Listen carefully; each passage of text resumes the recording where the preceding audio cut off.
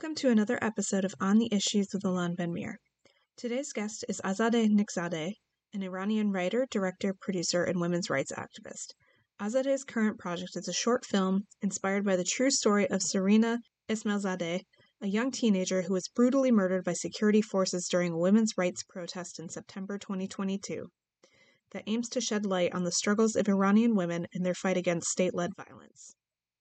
In this episode, Alon and Azadeh discuss the current status of women's rights in Iran, the current protests in Iran against mandatory hijab, and what role the international community can play in the fight for democracy and freedom in Iran.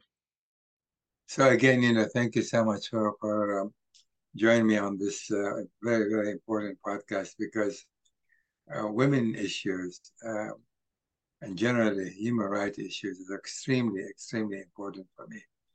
I've devoted so much, many years to that, and I continue to do so as we speak. So I very, very much admire your work, and I hope some people are listening to what you have to say and what you've been saying all along. Tell me, I understand that you are currently working on a new, not a video, but short film. What is it consistent of? What it is, the subject matter, and what are you trying to project?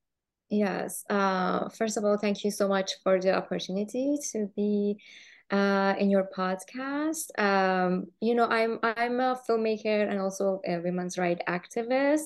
And my main, when I make films, especially like the films that I write and direct, I explore the concept of violence against women, especially systematic and state-led violence that exists in the Middle East, particularly in Iran, and we also see in Afghanistan. And they use religion, or I can say they misuse religion to justify the oppression on women and justify this type of violence. And it's like systematic oppression, and that exists in those countries. And when we say systematic, I mean there are laws in place, even in constitution, for example, in Iran or in Afghanistan, that oppress women in very detailed way. Sometimes, for example, like the biggest one, is just like women don't have the freedom to choose what they want to wear, especially when it comes to hijab and wearing the headscarf. And then also, for example, if you go to the court, you're valued half as a man. And other things, for example, if you compete for a job with a man, there's a higher chance that the job goes to the man because the man is considered the breadwinner, even though we have a large population of women that are educated, but they don't have the opportunities to go and study, to go and work. And sometimes, they have to just continue studying because there is not opportunities in work, for working for them as it exists for men. And other subtle things, for example, if you want to travel outside Iran, in order to obtain your passport, you should have permission from either your father if you're not married, and if you're married, from your husband. And if you travel within Iran, you cannot go to a hotel. You cannot go to a hotel if you're a woman under 40. And like these, you mean she cannot go into a hotel by herself? Yes, exactly. And these are just like extremely humiliating. They're in place to just like devalue women integrity. And also it's like, as I mentioned, it's systematic, is in the law. It's just like there to oppress women, and for them, like, oppressing women is a way to control the narrative and to control the population and to continue the reign of fear. And I believe because because women, like if we educate women, if we have strong, powerful women that are leaders and they can bring change. Women are so powerful, and that's change is something that dictators don't want, and they don't want it. They don't like it. And you mentioned the film, so I had to give you like this background, especially to your audience, as if they don't know exactly what it is. When I say like systematic violence, that's what we're talking about. That's like Right. all this intricate web that exists within the laws and constitution, and they're reinforced and is being reinforced by like tradition and religion and all that to prevent change and progress in the society, especially for women. And so that's the thing that I explored in my films. And I also I made a short film about the concept of temporary marriage. That's just like something that is used in or misused in Iran as a way to oppress women and take away their integrity. In my another short film that I made, and that film, went to a lot of different events, like some festivals and a lot of events that talk about freedom of religion and human rights like events, and we had a screening at the Museum of Tolerance in LA, and it was great. And now and that's a topic that no one knows about, like temporary marriage and how they're using it to oppress women. And now this one with the movement of Iranian and the revolution of Iranian women that started in September after the brutal death of Mahsa Amini, and only because she wore her scarf, uh, quote unquote, improperly by the law. So I find it very impressive in many, many, many ways. Because I'm from Iran, and I lived in Iran for like 20, 30 years. And I experienced that oppression, that persecution, both as a woman and as an artist in Iran.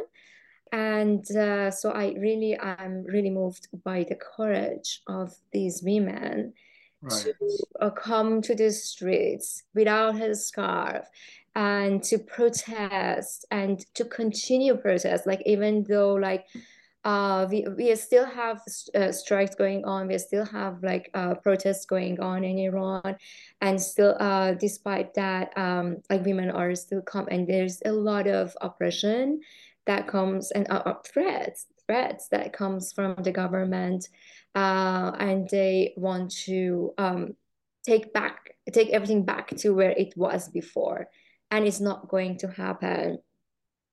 So I want to ask you first, who is your target in making this movie, Yes, and yes. what means are you using? What channels are you using to be able to disseminate so that more and more people see your film? Yes. So one of the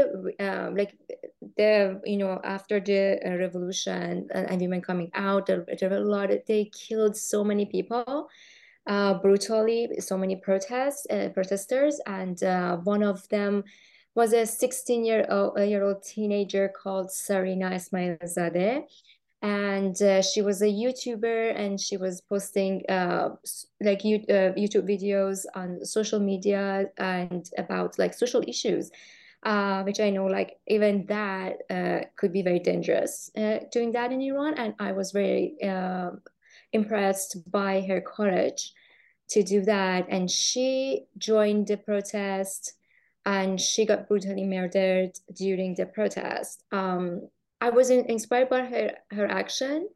I don't want to tell that sad story. Instead, our film tells the healing journey that as Sarina reconnects with her hair and her invincible nature of womanhood, we go with her through trauma, from trauma to healing and empowerment, and leading the fight against the oppressive forces. Yes, and so that's the main story of the film. Yeah, and do you feel that you'll be able to have it seen through social media in Iran itself? Like our hope is just like release it to the festivals, and then alongside the festivals, which are like great platforms to bring attention and have like Q&A sessions and bring attention to the issue. We also want to have like social impact campaign, and we already started connecting to a lot of human rights organizations, women rights organizations. I'm in talk with United Nations Commission on the Status of Women and different countries that sit in that table during that commission, and reach out to, first of all, women in those countries, and make them aware about the situation that is happening in Iran, and also reach out to, and directly and indirectly reach out to decision makers and politicians, and make them help us pass bills or take actions that actually help women in Iran. For example, I can give you an example. I just saw a campaign that is going on right now, that invites like the redefinition of apartheid into like also including gender apartheid. In that sense, countries like governments like Iran and Afghanistan, they become apartheid regimes because they're like everything in those countries, as I mentioned, are designed to oppress women. So, and if we have that in, for example, in the United Nations, that's a huge win, because we can say like, okay, this regime, this is an apartheid regime, gender apartheid regime, and we can have sanctions, or we can have like a coalition behind the movement, and behind women, and whatever, like the democracy that we really want. I think that is exactly what the people in Iran want, like democracy. And it's very like this is just one example of like if the changes that we can like really mention and talk about, and like encourage women to take action, call their senators, call their congressmen, especially in European countries. Because like Europe has relationship, like they have like a economical relationship with Iran more than USA. So for them, it's not really to their benefit to cut ties or put sanctions, as opposed, here. So I think like if we can reach out to those women to, hold those politicians accountable for human rights. Where in Iran, or are you talking here? No, it's like for here, like whatever we can do here outside Iran. In Iran, I think like if we can, if there is a way, I'm not sure if my film would be allowed in any way to be screened in Iran, because it's a film that's against the government. So the only thing that we can do is just like having content in Farsi in our social media campaign, and like help women, and teach women, and like teach everyone. Yeah, but will you be able to actually have the film being seen through social media, like on Instagram or Facebook? How long is the film? Oh, it's going to be a like 8-minute film. Now tell me, I want to ask you a few questions about, since the revolution, let's call it a revolution, because I think it is, in September, when Maha Amini was in fact, killed. From your own assessment, to what extent do you think so far the women movement have succeeded, to what extent that dent has taken place. That is, I know that the Iranian government continues to crack down on women, but however, not to the extent that they have before September. So they have eased the situation somewhat, but they're still trying to put the pressure on women. For example, if they defy the wearing of the hijab, they cannot go to school, they cannot find a job, they can be warned, they can be punished in one form or another. So to what extent do you think this a trend of easing the pressure, albeit not officially, will continue in order to reach, to be able to eventually, whether in a year or 2 or 3, to eventually get rid of the hijab, and the government will basically accept the fact that women are not going to adhere to it. Do you think that's a possibility, given if this government in Iran continue to exist? I don't think they want to change. Like that's the thing about dictatorships. They don't like to change and all that. Honestly, I'm not sure if they're really easing it. It's just like women, like the thing is that like the fear, there has been like a wall of fear that crumbled, and now women are coming out without a headscarf, for example, courageously. And I think that is the thing that like that the huge changes, like the crumble of the fear, wall of fear, as I Yeah, mentioned. what I'm referring to, for example, the morality police. Mm. They used to be roaming around more often than they roam today. Am They're I still right? there. They're still They're there. still there, but They're is still it with the there. same intensity, with the same numbers? Oh yes, Yeah. you know they are there. For example, I mean, like this is what I heard from my friend who visited Iran. For example, she was like, okay, if you want to enter a cafe, there is a police or morality police at the like entrance, and they check if you have hijab or not. And if you don't have hijab, they don't let you inside. Okay, but So they won't let you inside. yeah, Will they but do when something else? Will they punish the women nevertheless, or just simply they won't let her inside? That's what For I'm trying to make that because distinction. this is like, for example, the cafe is a private place, right? So they just let them inside. So they have to, if they want to go inside, they have to wear and then wear it, and then women, they wear it, and then they go to the cafe, for example, and then they remove their headscarf. And but here's this is what's happening. If they see that, like if they for example, the owner of the cafe allows that, they're going to close down the cafe.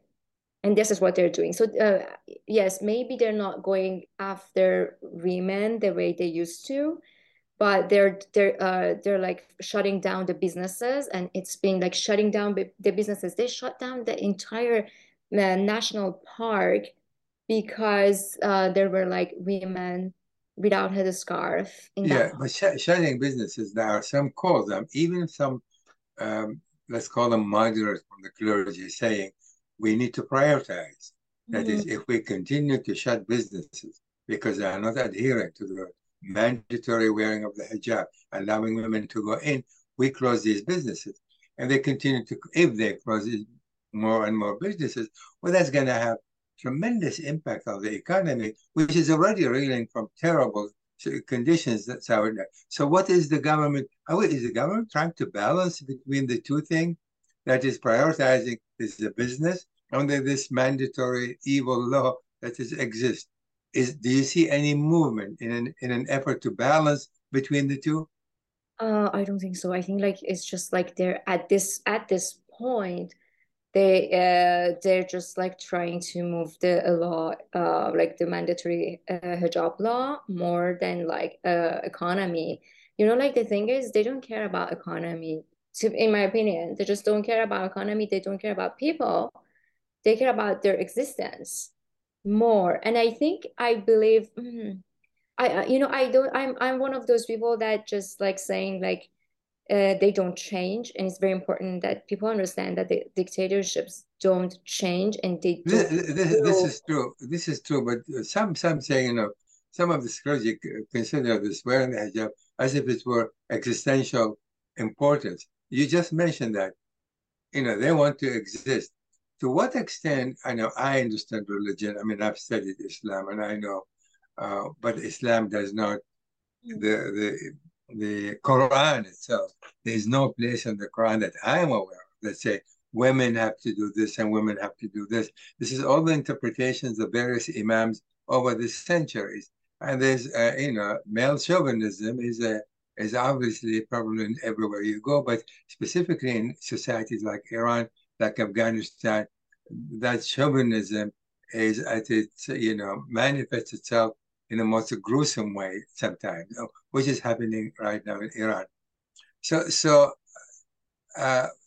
the businesses are impacted. There's no question about it. Again, do you see months from now, a few months from now, a year from now, I mean, if this trend to continue, you still feel that the government is not going to concern itself with the economy, which is in bad shape to begin with? I feel like within a few months or year, like less than, my expectation is like less than 2 years. I expect some again another huge protest happening, or something like that again, and just going to continue. Right now we have strikes because the economy is so bad that like teachers are on strikes, oil workers are on strikes. So my expectation is just that they continue at least, like, let's say in a 2 year period. My expectation is just they insist to go back to what the situation was before, and I think that's their policy right now. And that's the oppression and like all the economy, the crumble of economy is going to bring another eruption because that's my expectation. Like, and my expectation is just like this is a fight that would that will definitely take a number of years. I don't expect like happening unless, I don't know, something huge. I mean, from inside, I expect it to happen at least 5 to 10 years. I don't know. I mean, this is what I'm alluding to. That is, albeit the change, the pressure on businesses now is somewhat that have been taken, tolerated, but there isn't as they increase the pressure on businesses, and they're going to be counter quote unquote revolutionary movements saying if the country cannot exist if the businesses continue to close down as a result of some mandatory archaic demand that women wear hijab. My other question is, in all of this, do you see women in Iran actually support the government publicly? That is actually women saying women should wear hijab. Is it coming from women? Can you identify some women in Iran itself or elsewhere who actually support what the government is trying to do? Probably the wives of the members of IRGC, like the SEPA and Basijis, and they're the ones that they actually, they rule. They can, like, I can say, like, the majority of women are against the law, and then this kind of mandatory hijab, and especially because in Iran, like my mom, for example, they grew up in a place like in an Iran that was free, and they didn't have to wear headscarf, so it wasn't a culture for them. And we grew up, like I grew up, like as knowing that, oh, this is not right, and this is not Iranian culture. And so it was just the repelling of hijab existed in Iran, like through that, because of that period. And I think like the majority of women, they grew up like that, unless they were like very traditional, very religious women. Especially if they're the women that are connected to, like, I don't know, Basiji, Sepahi, or whatever, that are in the ruling, and they go to specific schools, they get specific teachings that are like very let's say, oh my God, extremist, and like Yeah, and they definitely like they say, oh no, women should wear a scarf. It's the Islam.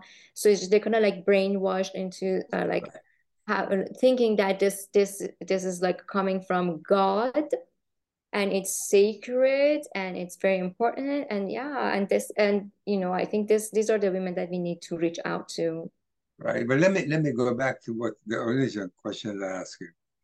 When I say, do you know women who are actually advocating that wearing of the hijab is necessary for moral reason, other reason? And you mentioned the wives of the clerics, wife of the National Guards and other.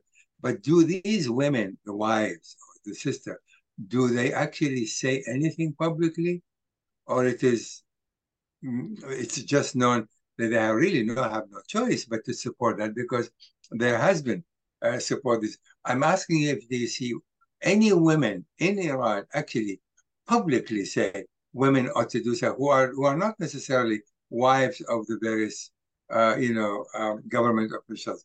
Are they such women who Um, actually speak publicly in favor of wearing hijab and modest clothing wearing?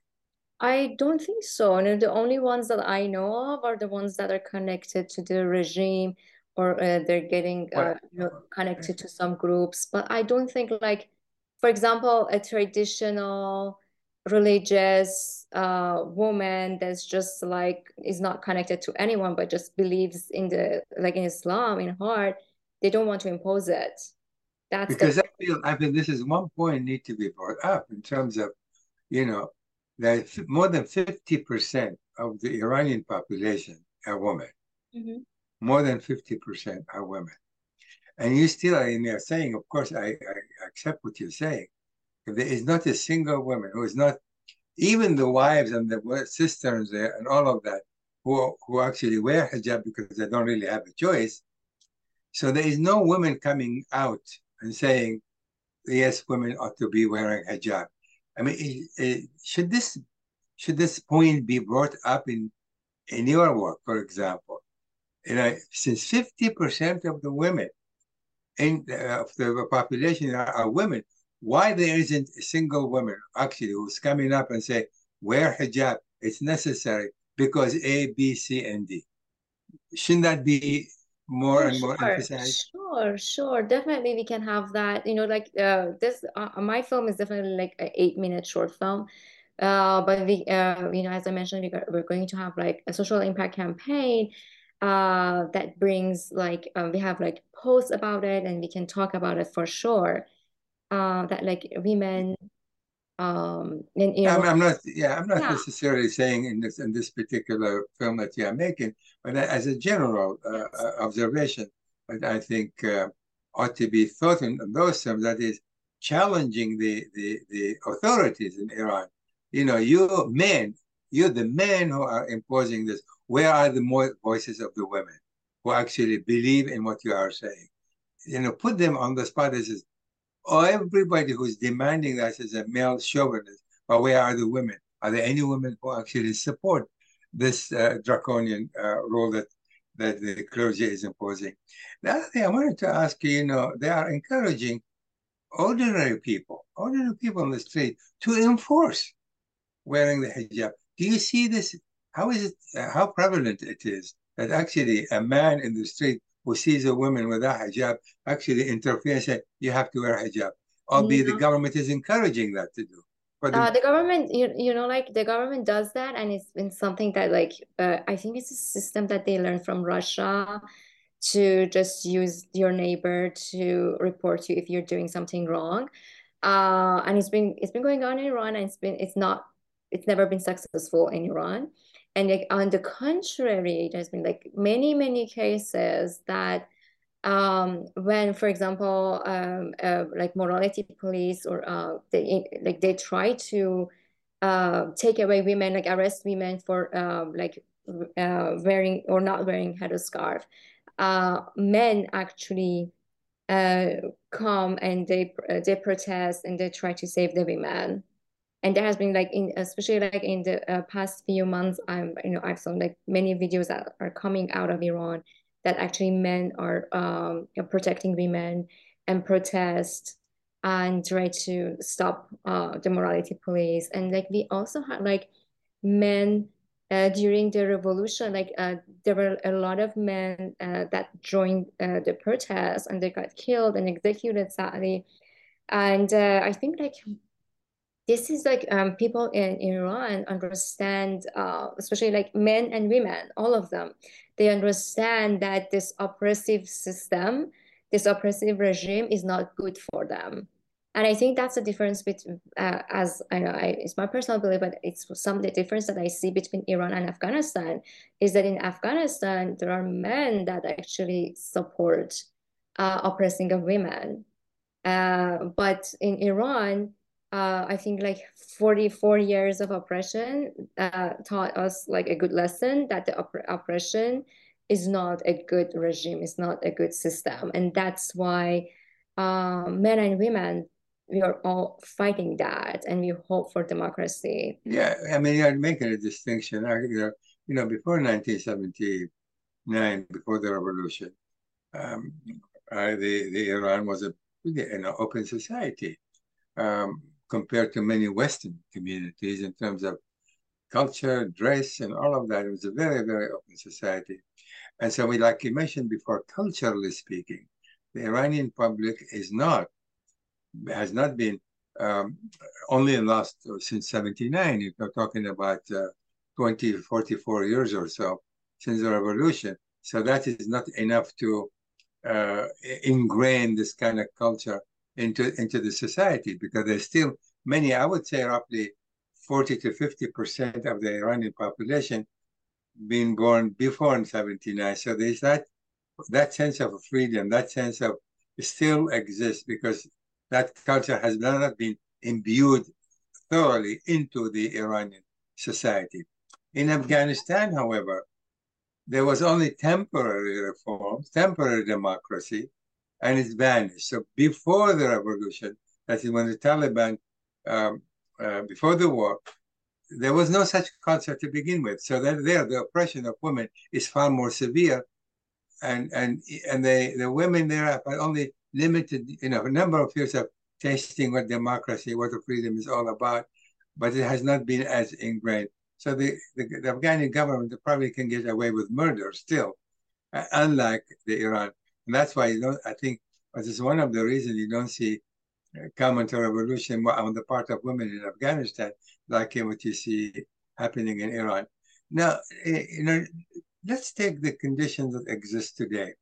And this battle obviously is going to continue. There's no question about it. How do you see this evolving? That is, where do we go from here? Is this going to continue the tit for tat between the two sides?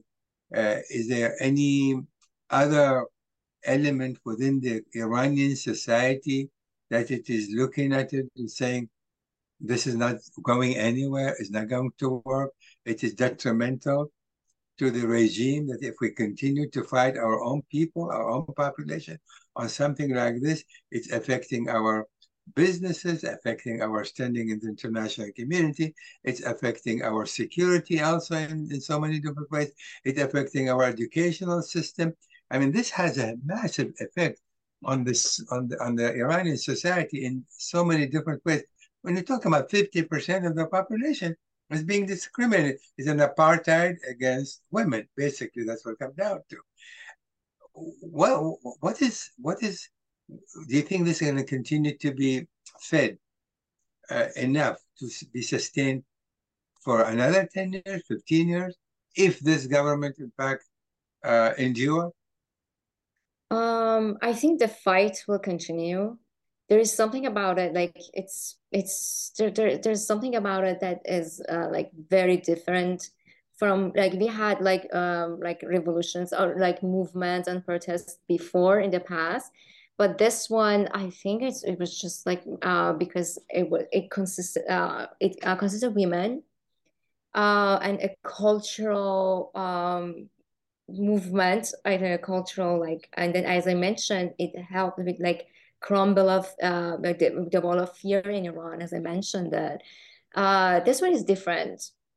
And this is this is the first time, like in many years, that I have hope that in time we can, we can succeed and we can bring democracy in Iran. It's not going to be easy and it's not going to happen like overnight.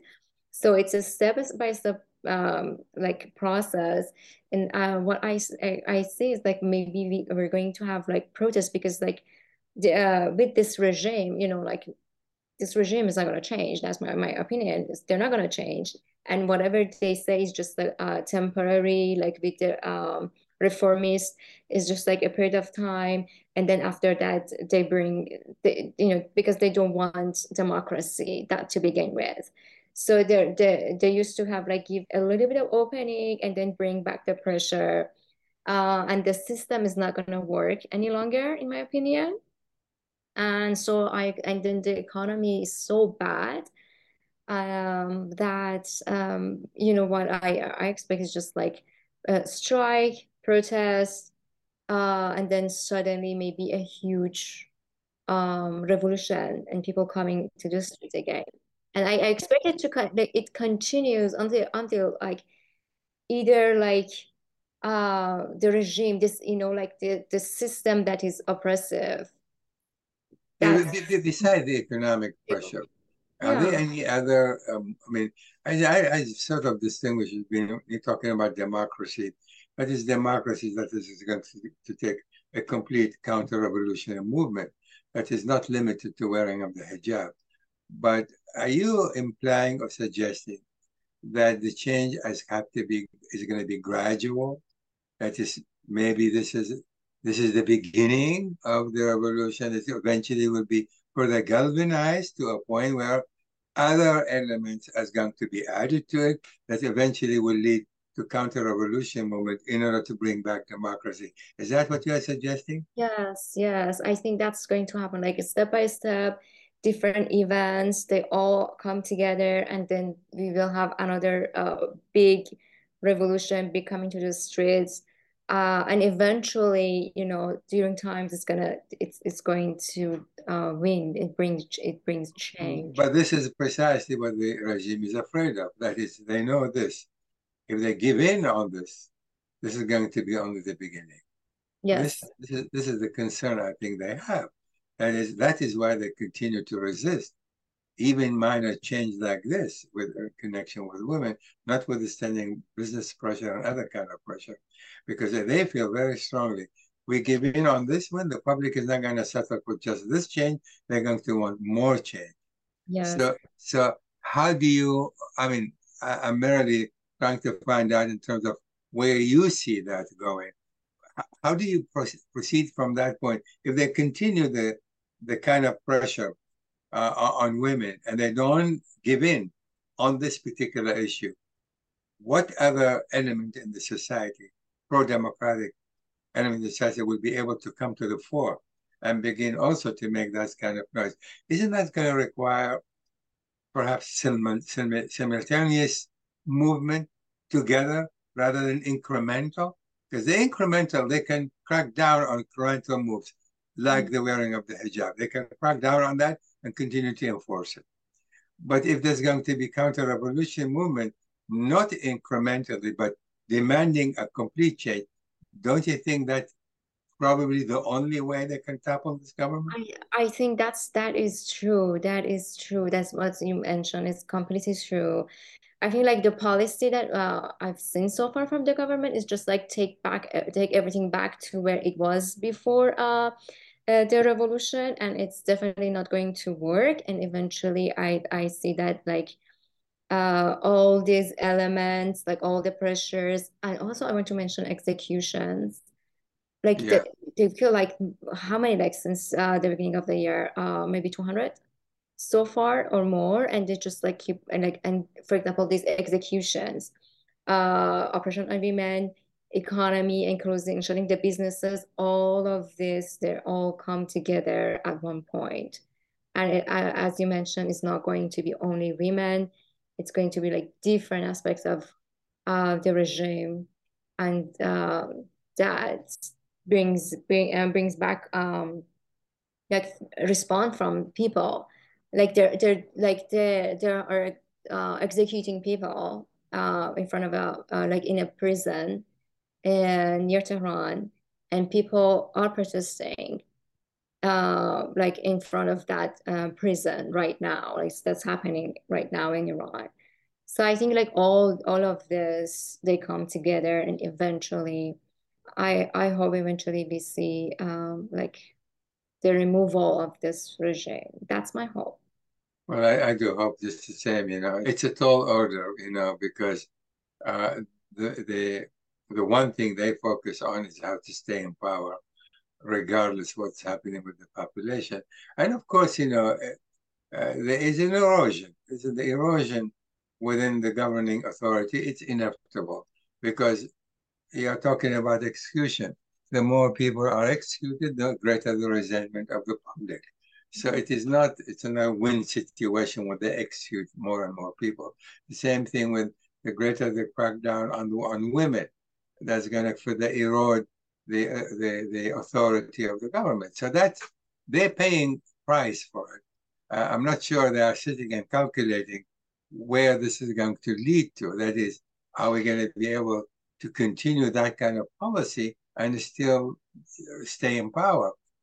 That is, if there's any prospect, that is, in my view, they may very well, so to speak, dig in their own grave by taking these activities. It's a question of becomes really how much longer that's going to take.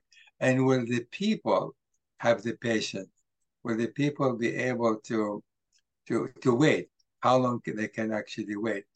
And then, of course, there is the external pressure. That's a different story altogether in terms of what sort of pressure the international community can put on Iran. And let me touch on this point from your perspective. You're working with the United Nations. How much reception you are getting there, and what some of the steps are being taken by various organizations from your perspective? Yeah, that's a very good point that you mentioned. And because like right now, for example, I don't have access to Iran, and I'm sure like if I was inside Iran, I wasn't able to do anything. But I think international community can really help. As you mentioned, it's just a matter of how long they can stay in power, and if we receive help and support from international community, we can make that shorter, and we can bring democracy in Iran, which is one of the most important countries in the Middle East. So yes, like when of course I cannot say all the countries are supportive, but like majority of countries, especially like in Western countries and in the USA, they're very supportive. They understand the importance of the like women revolution in Iran, and the good thing is that they're no longer scared to support anything that because before it was very hard to make everyone believe that, oh, they're misusing Islam and it's not about Islam and we're not questioning it. And especially I had very hard time to convincing, for example, festivals that like if you support my film, for example, it's not putting you in danger. And it doesn't make you someone that's, or an organization, they're not going to be questioning you as someone that's like anti-Islam, anti-Muslim. And I think like with this revolution in Iran, and also like the protests that women in Afghanistan are doing, now all these organizations, besides like human rights organizations, then like the larger population, like as I mentioned, like festivals, for example, they understand that when we question, for example, hijab, this is not Islam, so they can make the difference. I'm very glad about it. And so we have like they're very supportive of any content that is about like that supports the like women life freedom revolution, and that supports Iranian women. And like we've seen like festivals at least they show support Like for example, they support in Berlin, they had supports like at Sundance, and it wasn't there before. It wasn't there before. Not only that, like they were scared, and I'm very happy for that. Can you name one or two organizations within the United Nations are actually been listening to you, supporting you, saying something? Because you are in touch, obviously. Oh It's not, yes. yeah, So as I mentioned, like I do a lot of like activism through United Nations Commission on the Status of Women. And yeah. for example, I meet with, for example, Latvian mission. I met with like organizations like international education, Lantus Foundations, Women Empowerment Media, human rights foundations, like all these organizations that like we're talking with them, and they either like some of them help us give us money to make our film, and some of them are trying to help us with like screening Q&A sessions or things like that, or like or sometimes it can be just like, oh, we know someone that knows, for example, we hope to get like grants from the State Department, and one of the supports that we got from a journalist and writers foundations. That's the organization that works with the United Nations Commission of the Commission on the Status of Women, and they're helping us like reach out to the State Department and things like that. So there've been like I've seen a lot of support, and I also hope that when the film is done, I hope I can get support from festivals, unlike in the past that they were very scared. Like I can mention like they were like I mean, they are outside the United States, talking festival handled by Western countries, like here in the United States, right? Or yes, in the elsewhere. United States, in the So United States. why do you think they're concerned? Why should they be afraid of At that time, like before, because for them, I think like I don't know, like when was that? Like it was like in 20 before. I think like the thing is like before like the when Iranian women removed their headscarf and burning it and protested, it was they because like because of ISIS, or because of the cases that exists like against like blasphemy and all that, like I think they were scared by all that media, like Salman Rushdie, like I think they were scared, and now they're not as scared because I think it comes from Muslim women. It's just Muslim women in the Middle East fighting against like tyranny, and so they see, okay, this like this voice exists, and it's safe for them to support it. I think that's the change, and that's my hope to also see support from festivals, and that's why like we want to aim bigger festivals like Sundance and bigger names just to bring attention to this situation. how often or how are you using the social media to promote your work? Most of the time I try to be consistent on like posting either like sharing like stories and posts. I'm especially more active on Instagram because I'm a filmmaker and I can like post visuals like more than anything compared to, for example, Twitter. Twitter is not my space that much. Yeah, so I post like regularly on social media, and whenever I see something that is very important, I try to share it, and like especially at like some Farsi, and like and also like with one of the organizations, Women Empowerment Media, we made a short film called Unity.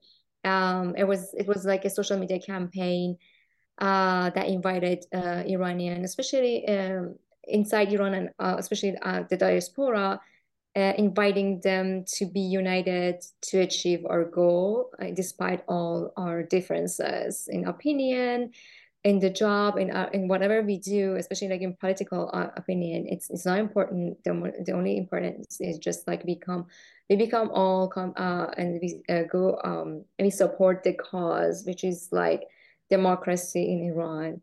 And we share that, especially like we put some Farsi translations and put that on social media and share that. And also showing it to like some events to organizations. And it's important, like it's important to tell Western people that this is, What's the audience? yes, that is happening. People in Iran are united, the diaspora is united, and we're just, taking actions. And this continues, like it's continuing. I think the most important thing is just like making everyone, like the media and these organizations and platforms understand that the fight is still going on. I think that should be our main message. Is there any other individual that's worked with you, helping you in your campaign, in your efforts at this Yes, point? I have a producer. Actually, she's Chinese, if there's anyone who understands like oppression, that's her. And yeah, so she's very supportive of me, and hopefully we can continue to build our team gradually as we get closer to the date that we want to start filming. And we will have like a team by then, soon, hopefully like by end of June. That's our date. Well, that's a great. I really, really admire your work, and I think it's a bit specifically also. As I said, human rights issues very close to my heart, and is there anything else you would like to add before we conclude? Not really, but I think that's like for your Western audiences, it's just like the only thing I want to emphasize is just like just remember that the fight for democracy and freedom is still going on. It's still going on in Iran and Afghanistan. I want to mention Afghan women here as well because they don't get much coverage. And please support us, especially if you can take any actions like supporting any laws. I think that's the best way to defeat any dictators. Right. Well, thank you so much for taking the time. There's no question. I mean, for me, this is a cause just the same, and we'll do everything we can, needless to say. So thank you again. Thank you for listening to this episode on the issues. You can find this podcast on my SoundCloud page, and stay tuned to my social media accounts for the latest analysis and announcements.